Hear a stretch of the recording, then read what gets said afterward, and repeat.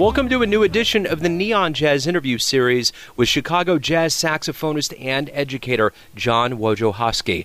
Originally from the streets of Detroit, he's in Chicago these days, and he's busy promoting his new album called Focus, a direct inspiration from his greatest teacher, his father.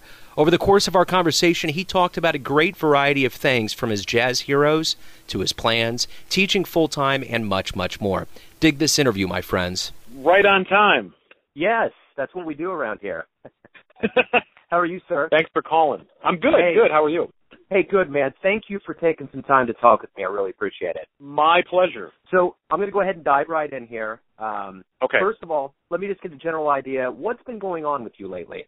Right now I'm sort of consumed with getting the word out about this recording. Yeah. And also, working on booking the band to play outside of Chicago, which is a little tricky because I teach full-time at a high school. So, yeah. But that's been sort of what has consumed me of late.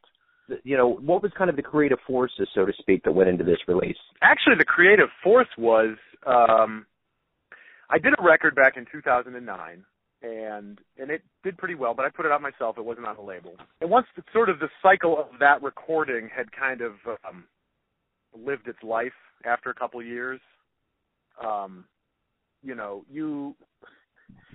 guess, in talking to my friends, other artists and jazz musicians, I think everybody reaches a point in their career, and I think it tends to happen somewhere in your mid-30s, where you sort of look around and you think that maybe more would have happened artistically than it has. I thought, I don't know if I'm ever going to bother doing another recording because it's expensive and, is the juice worth the squeeze, et cetera, et cetera. So fast forward to 2 years ago, my dad had gotten cancer. And actually, it went pretty quick. He was in a time of, between he was diagnosed with, actually it was stage 1 lymphoma. Between being diagnosed with it and the day he died was almost 4 months to the day. Wow. And I think a lot of that had to do with, because of what cancer is and the treatments you have to go through. Sure. Your immune system is I think he caught an infection. But yeah. At any rate, after that happened and after I had some time to reflect and, after kind of grieving that process, I kind of came to the realization that life is short, and I still had a lot to say as an artist. And in many ways, these recording projects these are documents of what you're doing, and they go on forever. And so it was like, I need to do another recording, and then another recording after that, and another recording after that. So that it was sort of an artistic impetus to kind of get moving again. Right on. And it was kind of the shot in the arm I needed, I think. So that was really the spur that got things going. So then, at that point I had about a half a record's worth of material written. So I got writing again and wrote some more music, and actually booked a bunch of gigs for this group back in, this would be early 2014. And so we played a lot the first half of 2014 and kind of workshopped the music. And then with plans to go into the studio early 2015. So, yeah, we played that, and then we played the Chicago Jazz Festival last fall, went into the studio in January, and so now here we are. It's amazing the unpredictability of life, how it can spur you in ways you never thought would happen. Totally. That's a great Yeah, it's funny, story. the older I get, the more I realize the things that you hear older people talk about, how life really does influence your art, and it's really true. Yeah. But when you're a kid, you're just worried about playing the right notes over the right chords, and you don't really, I don't think you have necessarily enough life experience to realize that. That's the key to it. It's the wisdom that you accumulate over time. It's like when you hear someone like Sonny Rollins talk about still playing, how his views on things in the beginning. In fact, I've even heard interviews with Bob Dylan where, they ask about the music in the beginning, and he's like, listen, it was a different time. Things have changed. Right. I've gotten divorced. I've had kids. I've had mortgages. I wasn't there then, you know, and that's the beauty of the artistic process. It kind of follows your lineage of living and maturing and hopefully gaining wisdom through this life, you know. Right. So right.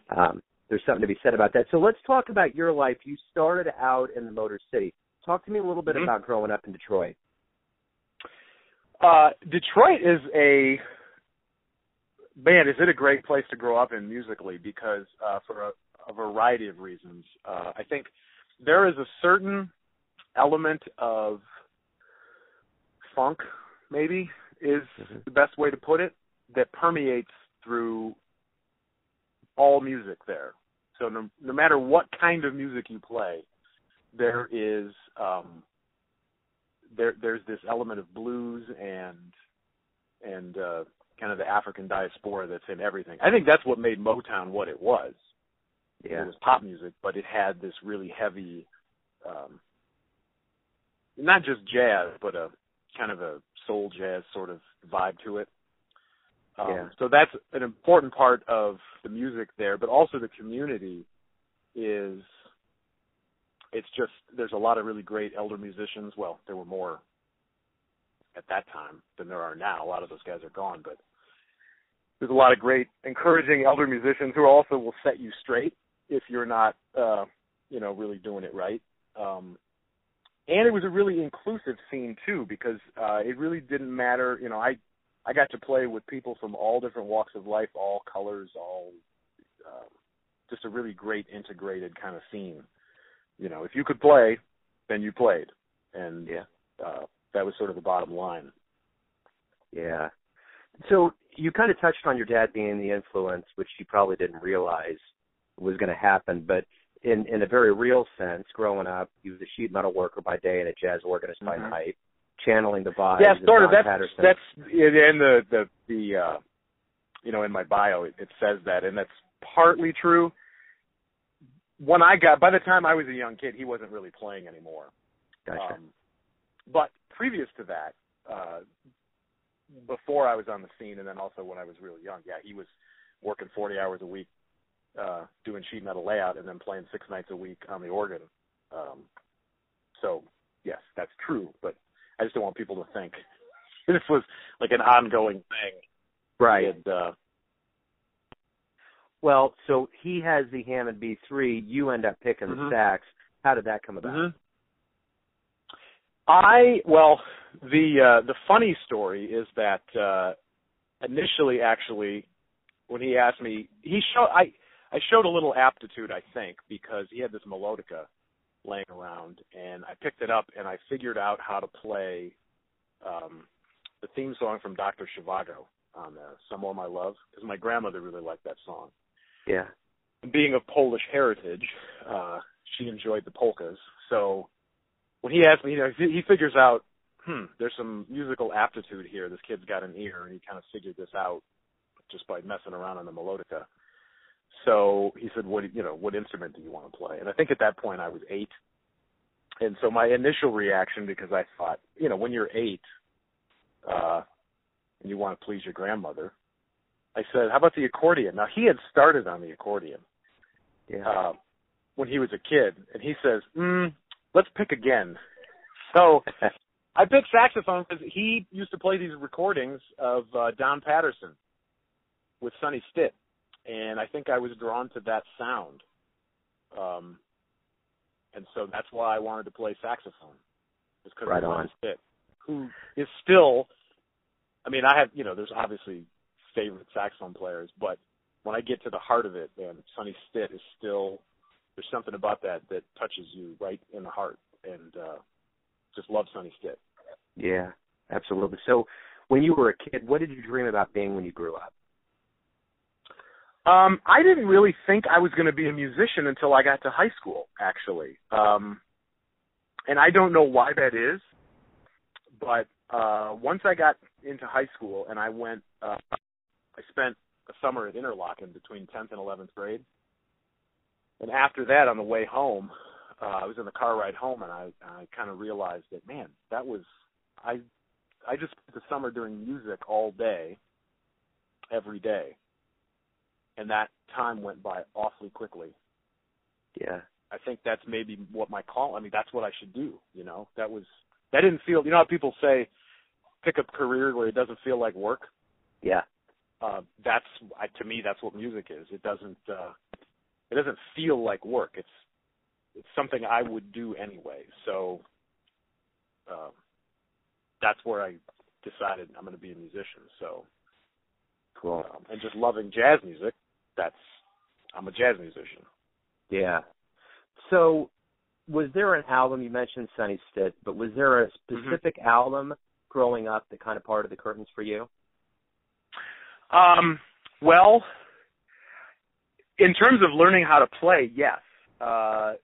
Because I think I was in middle school, and I borrowed my dad's LP of Boss Tenors in Orbit, which is Sonny Stitt, Gene Ammons, Don Patterson, Billy James, and I can't remember who the guitar player is. I don't know if it's Grant Green or...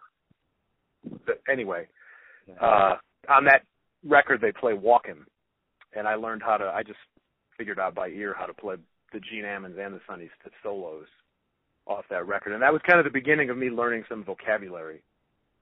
Sure. And yeah, so if there's a record I would point to that says, like, that's the one where I really started to immerse myself in the music, that's the one. Cool. So let's keep on that train with your life. Going up from Detroit, you migrate to Chicago. Talk to me about what that migration was like, how you embraced the scene there. What kind of happened when you got to Chicago? Well, there's a little bit of a detour first, because after college, I went to New York for a little bit. Okay. Because, of course, that's where everybody goes. And I really didn't like the living situation in New York City. It was just a little too, well, I shouldn't say a little. It was a lot too fast for me. And I just found it really overwhelming. Part of that could have been because I was only 22. Maybe it was too much at that point in my life. But, after spending 6 or 7 months there and realizing that I'm not going to be here for 30 years, and man, is it expensive here, I think I need to go back to Detroit and regroup. So I went back to Detroit, and that's where I started teaching in the public school, because I had gotten an education degree in college. We moved to Chicago because my wife actually had a potential job opportunity that didn't end up panning out, but I was kind of feeling in Detroit like I was playing the kind of gigs I was playing. I thought, okay, here I am. I'm in my late 20s. Where do I go from here? Is this really all there's going to be? So we talked about maybe moving here, and I already knew some people here. So we did. We moved here, and it didn't take long to meet up with some musicians who were, like-minded musicians, and start playing quite a bit. I think one of the first gigs I did, ironically, actually was an organ player named Dan Trudell. We played up in Milwaukee with a sort of an organ funky horn band he had at the time, with Clyde Stubblefield on drums. Yeah. And it's like you move to any town and you start playing. You play one gig and that leads to another gig, and you meet more people, and then the next thing you know, you're playing a lot. And I think the first year I was here, I played twice as many gigs as I did in Detroit the previous year, and I had just moved here, so I thought this is a good place to be. Yeah. Well, speaking of the Windy City, what's the greatest thing about living there and being involved with the jazz team? Well, I think a couple things. One, some of the musicians here, and I'll point to the guys on the recording, Dana Hall, Dennis Carroll, Ryan Cullen, those guys are as good as anybody anywhere. I think specifically what's great about living here, as opposed to, say, New York, is you really are sort of allowed to have your own artistic identity, and people don't really get pigeonholed here. I think in New York maybe it's more difficult. People want to put you in a box. This guy's a straight-ahead guy. This guy, he plays more avant-garde. And it's very difficult, with the exception of only, it seems like, a few people out there, it's very difficult to be able to take elements of all those kinds of music and do what you think is you. And here, you're sort of allowed to be you. That's cool. So talk to me a little bit about your tight-knit group with Dana Hall, Dennis Carroll, and Ryan Cohen. You guys have done a lot of work, and just talk to me about how you all came together and how the unit kind of gels the way it does. Well, let me start with Dennis, because Dennis is one of the first bass players I played with when I moved here. And so I think at this point I probably played with Dennis more than just about any other musician on the planet. So we both play in the Chicago Jazz Orchestra, and that's where we met. And so we played a lot, and the Bobby Broom's trio, right around that time when I moved here, was Dennis and Dana Hall. In fact, I remember the New Year's Eve before we moved here in the summer of 2002, and on the New Year's Eve between 2001 and 2002, I heard those guys on the radio because they were on NPR with Eric Alexander. So it was Bobby Broom's group with Eric Alexander. And I distinctly remember thinking, man, who is that drummer? That is out of this world. Yeah. So I'd been playing with Dennis, and then I had never played with Dana until we did a recording, actually, with this pianist named Joan Hickey, who, if you know who Joel Spencer is, Joel the drummer, Joan is his wife. So we were doing a recording project that Dennis recommended me for, and that's the first time that Dana and I played together, and I swear, man, it was like we had been playing together for years. Somehow we come from a place where I think we just hear music in a really similar way, and it just feels really natural. So and for me, that was kind of the base. Like I really latch on to drummers, and if I get a real important connection with a drummer, that's kind of the very first thing I need, at least when I'm putting my own group together. Sure. And then with Ryan, that was a little later on because I had wanted to work with him because I was so fascinated with his composing. I had all his recordings and had been checking out all his music, and we were trying to work together, and you know how something comes up and they call you and you can't do it. And it took a few years before we finally sort of got together, and then I was on his last project, The River, and was using him on some gigs, and I'll also be doing something with him next year. He's got another Chamber Music America grant with the sextet and strings. He's got such a great history of the music in his playing and his comping, but also he really comes at it from a sort of compositional element. Yeah. So we gelled that way. And he, of course, Chicago is a big scene, but it's not so big that people don't have a history of playing together. So that rhythm section, Ryan has played with Dana a lot in other situations, and also with Dennis. And, of course, like I said, Dennis and Dana have been playing together probably now for 25 years.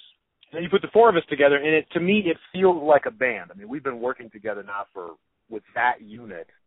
I've been playing with Dennis and Dana for over 10 years, but now with Ryan, it's probably 5 or 6 years we've been playing together. And, it doesn't feel like a pickup group to me. It feels like a band. And I think on the record, that shows on the record. Sometimes when you listen to records, it's like there's a certain element of unfamiliarity between the musicians. Yeah. I would like to think that comes through in this recording, that we're really communicating all the time. Yeah. Yeah, that's great. So I'm going to segue a little bit from your music now and go back into teaching. You mentioned you're a full-time teacher in St. Charles. What is your teaching philosophy with the kids? My philosophy, because everybody's at a different level, and I'm teaching, I start my day teaching freshman woodwinds. I've got ninth graders. And then the last class I teach is the top jazz band here. And so I'm really teaching the whole gamut of ability. I think a couple things that I'm trying to do. Most of the kids are not going to be musicians, which is great, because I don't think with a shrinking music industry, there's not enough room for any more professional musicians other than the people that are really serious. Yeah. So what that means is, I think, first of all, I want to expose the kids to a lot of different kinds of music so that when they leave school, they are a more educated consumer of music. But I think the two most valuable lessons that they can walk away with from being part of a music program is, one, no matter what you do, you try to do that job. You're always pursuing doing things perfectly. You pursue perfection, and you really give it your all. The other thing I think music affords that really, the only other thing that comes close really is sports.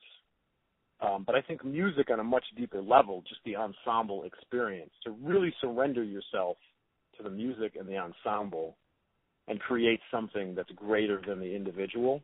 Yeah. I don't think you can get that outside of music, other than maybe a little bit in sports. Yeah. But even sports, it's not quite the same thing. Because music, you're doing it solely for the sake of the art. There's no trophy. Yeah. And I think those are the two things that I really try to impart to the students, that, whatever you do, you try to do it really well. And then there's something about that ensemble experience that you take with you the rest of your life into other things that you do. Yeah. Who's taught you the most? Well, probably my dad, to be honest with you. He was a really wise guy, and I don't mean wise guy, but he was a really wise man. And it's hardly a day goes by where I don't think of something that he taught me, or even things that I'll tell my students. My dad used to say this, and it's true. He's probably, I would say he's probably my number one teacher in life, and even in music. Specifically music, I was really fortunate that when I was in high school, I studied with a guy named George Benson, who is still alive and still one of the standard. He's kind of one of the last guys standing of the old guard jazz musicians in Detroit. And I studied with him for a couple of years, and I was mostly an ear player when I got to him, and he really set me straight with putting what I knew were certain sounds and vocabulary to theory, so that I was able to apply what I was doing in different situations and not be lost. But he's one of the great ones that a lot of people don't know about if you don't happen to be from Detroit, Yeah, absolutely. Let me ask you this. You've thrown some names out like Sonny Stitt, George, and some other people that are heavy hitters in jazz. If you had the opportunity to go back in time and to witness a show, a musician at a venue, where would you go and what would you want to see?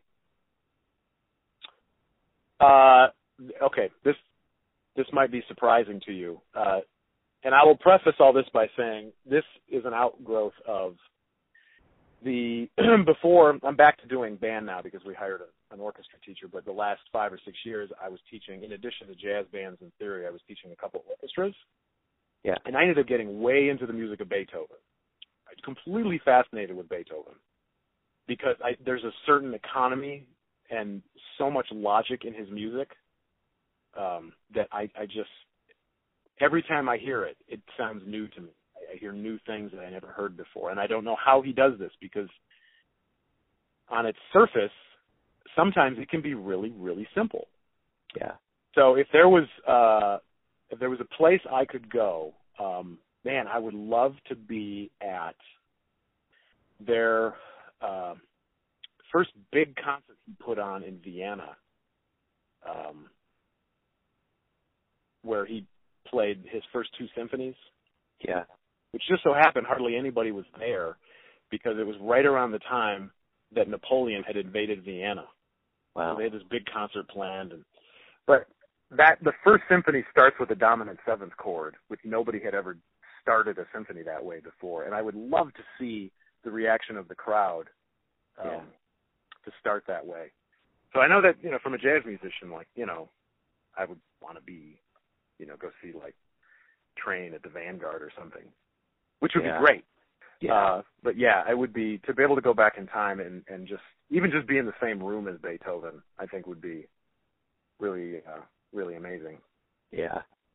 Let me ask you this. Why do you love jazz?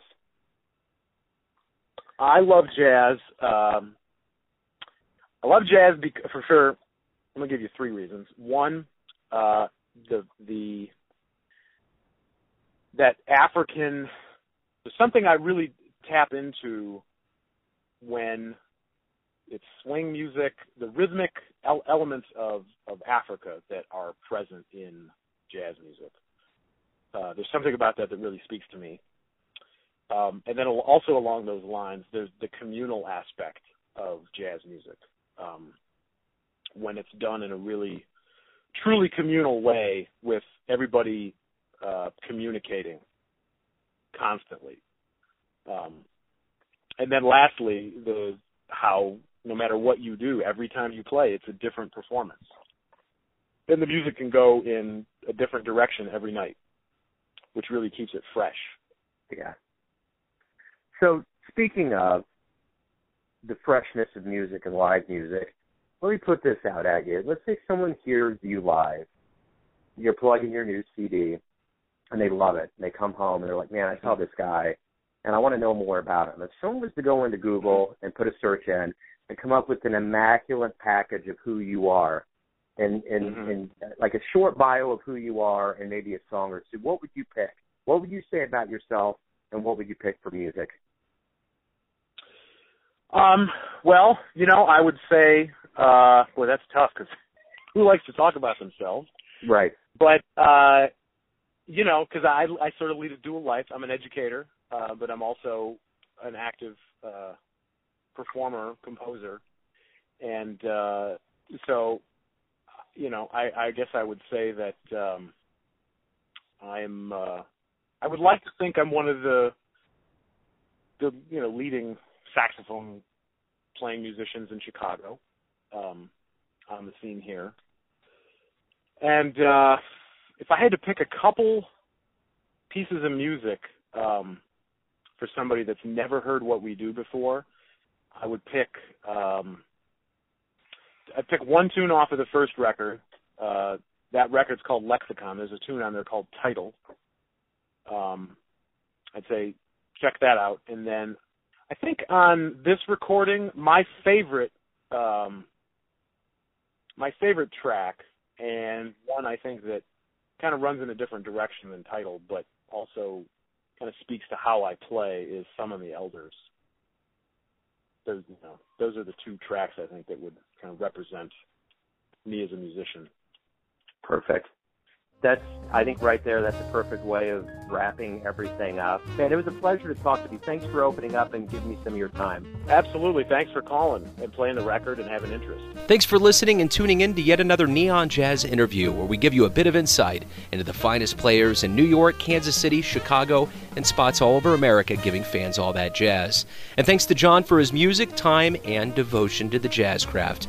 If you want to hear more interviews, go to Famous Interviews with Joe Domino on the iTunes Store, or visit theneonjazz.blogspot.com for all things Neon Jazz. Until next time, enjoy the music, my friends.